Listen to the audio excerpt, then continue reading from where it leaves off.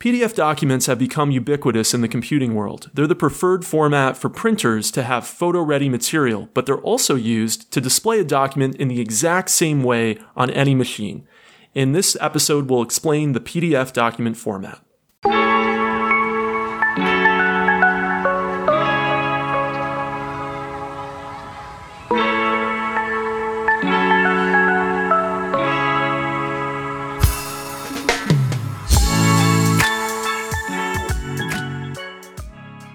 Welcome to Kopec Explains Software, the podcast where we make computing intelligible. This week we're talking about PDF. It stands for Portable Document Format, and it is just everywhere. We're all used to downloading PDF forms to fill in something for the government or fill in something for our dentist, but we're also used to actually exporting our documents as PDFs to send them to our business partners, our friends, and make sure that they look photo ready. Exact same way that we saw them, we want everyone else to see them. What's special about PDF documents? PDF is kind of a super format. It contains many different options for embedding content. You can have vector graphics in a PDF document. Those are graphics that scale with different sizes without losing any of their detail. And then you can also have bitmap graphics in a PDF document. Those are graphics that are based on describing pixels, like photographs. And we've talked about the difference between vector and bitmap in a prior episode that I'm going to link to in the show notes. But what's cool about PDF is they can have both. They can also have very detailed typesetting so that documents look exactly as we expect them to look with beautiful typography that could be a book. In fact, a lot of printers, when they're creating books, export first to PDF to show authors the proofs. And those PDF documents actually get used on the commercial level printers that produce the final output. So PDF documents can contain all kinds of different information. Text, vector graphics, bitmap graphics. They can even contain interactive elements, things like forms and even scripts. And PDF documents have support for all kinds of different encryption and all kinds of different compression. So it's kind of this super format. You can just put kind of anything that you can dream that could be on a page or on a digital display into a PDF document. And a PDF can be used across platforms or created across platforms or operating systems. Yes, that's right. That's one of the beautiful things about PDF. Because it's described in a manner that actually comes down to being almost procedural, it can be recreated in exactly the same way on any viewer. And no formatting errors should be there as long as the viewer implements the specification. Now, if you're old enough to remember working in Microsoft Word in the 1990s or early 00s, you'd write something in one version of Word, and then maybe you'd send it to a friend who used a different version of Word or used Word on the Mac instead of Word on the PC, and the formatting would be almost the same, but there'd be these little inaccuracies.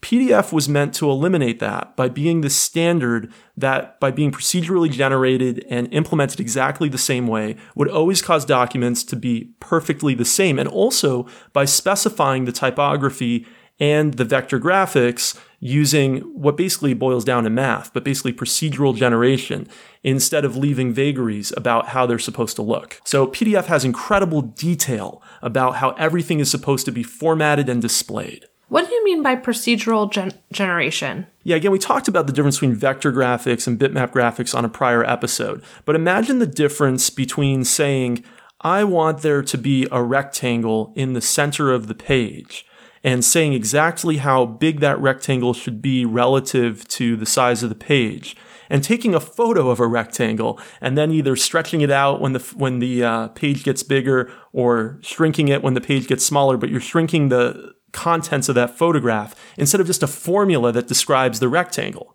The formula that describes the rectangle can make the rectangle perfect in detail no matter how the sizing of the page changes, because we're just recalculating it on the fly instead of having to figure out what it's supposed to look like from some pixels that somebody originally generated. So vector graphics, we say, are procedurally generated because they're based on mathematical formula. And again, we did a whole episode on this, so I don't want to get into too much more detail, but I'll link to our previous episode in the show notes.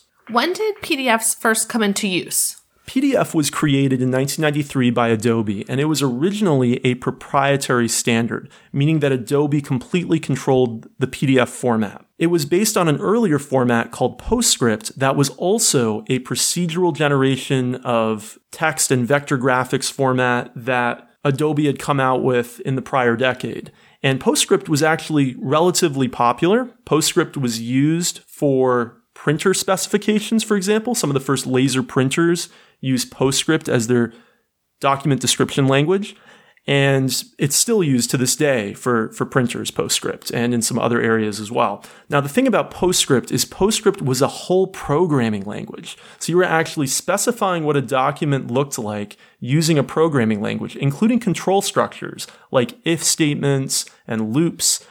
And what PDF did is they stripped out some of those programming language features. They took out like the control structures. And that meant that it was simply just a way of specifying documents, but not programming the generation of documents. So PDF is, you would think then, simpler, but they also added a whole bunch of other things to PDF. Some of the things we talked about earlier, everything from encryption to different kinds of compression that PostScript didn't have. And so PDF you could think about as an evolution of PostScript. So it was originally a proprietary format from Adobe, and it was proprietary all the way from 1993 until 2008. Then Adobe submitted it to a standards organization, the International Standards Organization, and it became an international standard that is no longer controlled by Adobe. Adobe still is on the committee that decides on new versions of the standard, but they don't control it. And so now anyone can implement PDF without Adobe's permission. Adobe also had some patents that govern PDF, but they actually have put those patents into a universal royalty-free license. So anyone can go and implement the PDF standard without having to pay Adobe anything today. That's pretty cool of Adobe to do that. Right, but they had some incentive, right? Because there were competing other formats. There was their earlier PostScript format, which they actually displaced, and then there were other formats from companies like Microsoft, and they wanted their format, of course, to be the big format that everybody uses.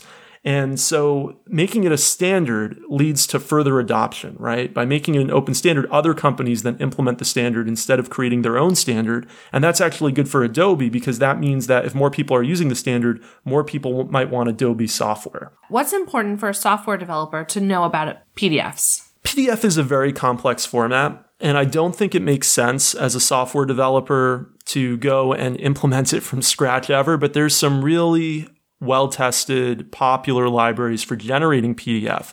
And an interesting thing as well is that certain operating systems actually have PDF support built in. In fact, Mac OS X, which has evolved into the modern Mac OS, its whole imaging model is completely built off of PDF. The operating system that it came from, called NextStep, was actually based on PostScript. So when Apple bought Next and then created Mac OS X out of NextStep, they upgraded from PostScript to PDF.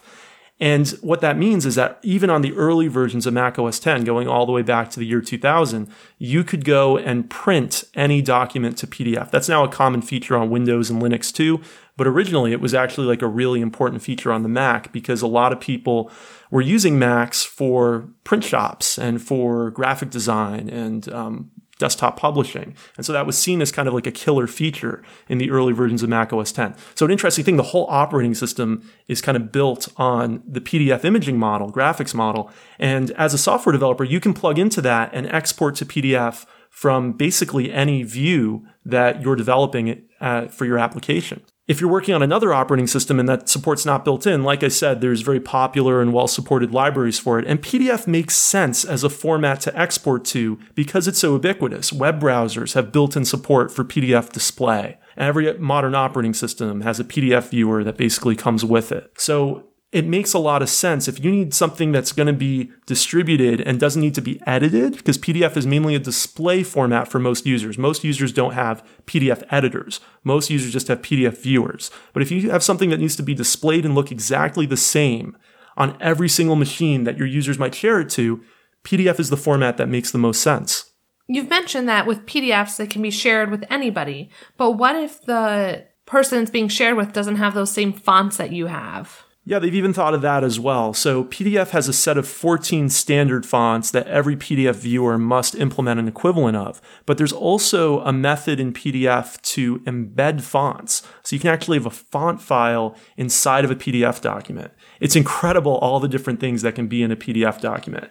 Everything from JavaScript to all kinds of different raster image formats to all kinds of vector graphics and advanced typography. And yes, even font files. So as a user, if I'm creating a project, right, I finish my project, PDF is really the way that I'm going to share that when it's completed. It's not necessarily the document or the software I'm going to use, or the format, I should say, that I'm going to use to edit and work on my drafts of it. Right.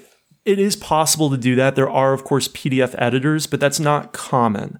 There's ways also of adding comments into PDF documents. When I worked as an author with publishers, they would send me marked up proofs of my book with PDF comments, and those annotations can actually be proprietary to different PDF viewers or editors. But anyway, in general, you're absolutely right. Generally, what we do is we use PDF when we're done with the document. The document's ready. We export to PDF, and then we send that version to everybody else so that they see it exactly the way we saw it, with the exact formatting that we saw, which, as we talked about earlier, other formats don't always ensure. And then the other thing we use PDF for, and we alluded to this earlier as a user, is that you're going to go and take something that's going to a printer and put it into PDF format. Printers are going to oftentimes expect the final version, the version that's ready to go and be put onto paper in PDF format. So as a user, you use PDF documents for sharing and for printing. So how has the PDF format evolved since it's been created and since Adobe really shared it with the world? Yeah, that's a great question. When PDF first came out in 1993, the internet was just coming into prominence. And one thing they added pretty early on, I think it was version 3.0, they added the ability to have hyperlinks. So that really let PDF documents be used a lot more widely on the web, because then you could go back to websites that PDFs had come from or to other websites, and that allowed them to be better embedded in the web ecosystem. Another thing is that PDF, because it was originally a proprietary format, also had a lot of proprietary extensions that came from Adobe originally. When PDF was standardized, they began to take out those proprietary extensions. And now, just a couple years ago, we had the 2.0 version of the Open PDF specification, and they've taken out all of those proprietary components at this point. So I'd say the two things were becoming more internet aware. That's one thing that happened over time. And the other thing is becoming much more open. And we talked quite a bit about that earlier in the episode. So PDF has become a universal standard because it's evolved with the time. It's definitely not something that's frozen and dilapidated. It's something that is very modern and that continues to change. Thanks for listening to us this week. Rebecca, how can people get in touch with us on Twitter? We're at Kopec Explains, KOPECEXPLAINS. Please reach out to us and let us know some topic ideas. We've had some great topics we've done in the past that listeners have written into us about. And please also don't forget to leave us a review on your podcast player of choice, whether that's Spotify or Apple Podcasts. Those reviews really do help get the word out about the show. We look forward to seeing you in 2 weeks. Bye.